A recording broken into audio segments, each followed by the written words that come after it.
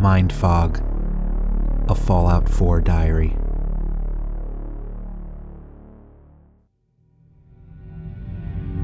October 23rd, 2287, entry number 3.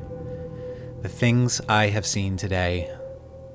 When I left the Red Rocket, it was late morning. My new pal and I walked down the hill into Concord.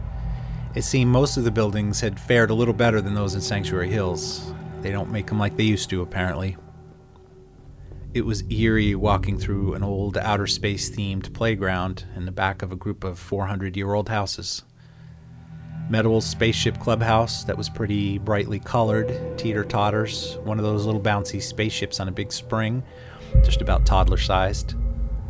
I'm going to find Sean, and I'm going to take him back here someday.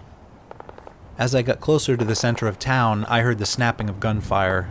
Light stuff at first, then a laser. I approached cautiously, wondering if my new companion was going to give me away by barking. He stayed quiet. Good training? Rounding the last corner towards the Museum of Freedom, I could see a handful of people dressed in animal skins were attacking the museum. A guy with a laser was up top on the museum roof, shooting down at them. I quickly decided defenders outweighed attackers on the morality scale, and the folks holed up in the museum were the ones most likely to be able to help me. The laser guy was picking the raiders off pretty cleanly, and the ones left were hiding behind these big bags of sand, barrels, and old cars right in my line of sight, so I started attacking from the back. Took one of them out immediately with a shot to the head from my 10mm and started firing on another one. As soon as the first bullet left my pistol, the German Shepherd made a mad dash for a raider in the middle of the street. He jumped on the guy's back, knocking him down, and before I knew it, he was tearing the guy's throat out. No fear in this one. By this point, the only raider left was hiding out in a store on the left side of the museum. The dog rushed in, and when the guy stood up to shoot, I took him out with a headshot.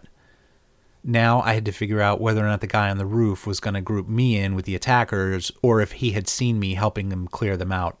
A voice yelled down for me to grab the laser weapon someone had dropped at the entrance to the museum, and to get in quick.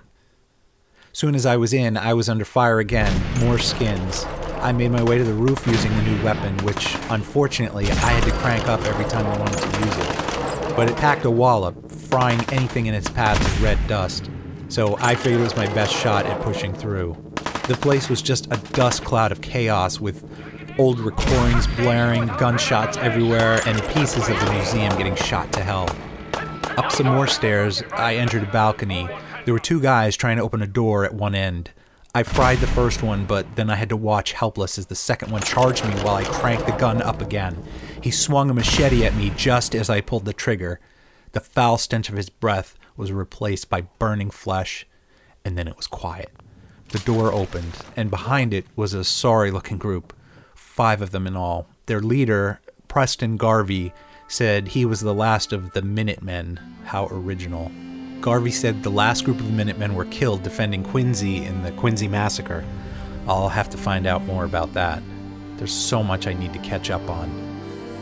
After the Quincy Massacre, they made it to Lexington, where Garvey said they were attacked by ghouls, irradiated humans whose brain had become rotten by radiation. I wasn't sure I got that right. I don't know, because there wasn't much time to talk.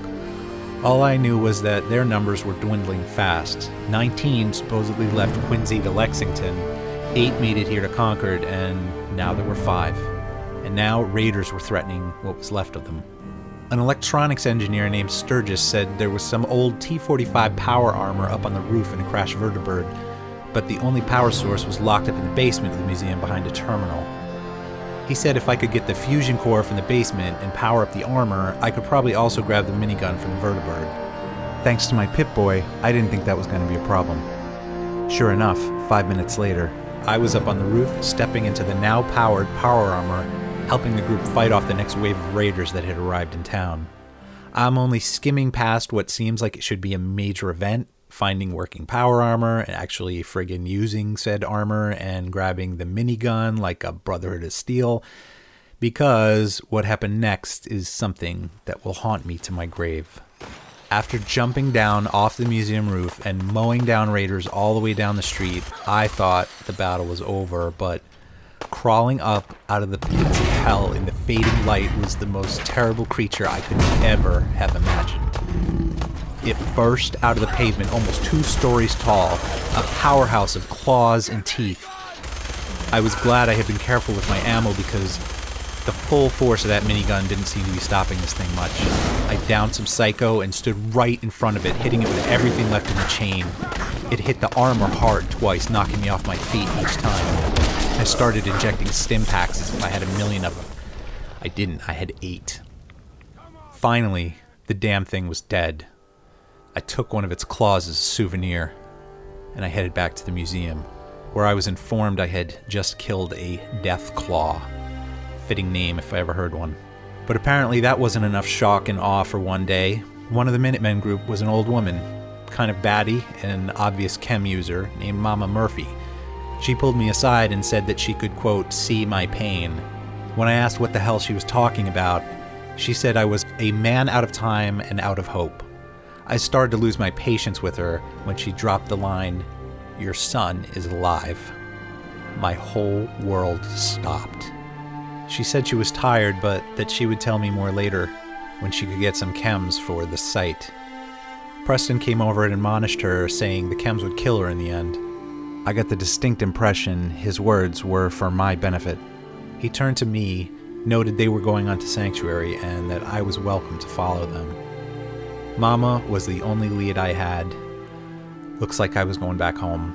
At least, that's where I figured this Sanctuary was. It had to be Sanctuary Hills. We started out under the cover of darkness.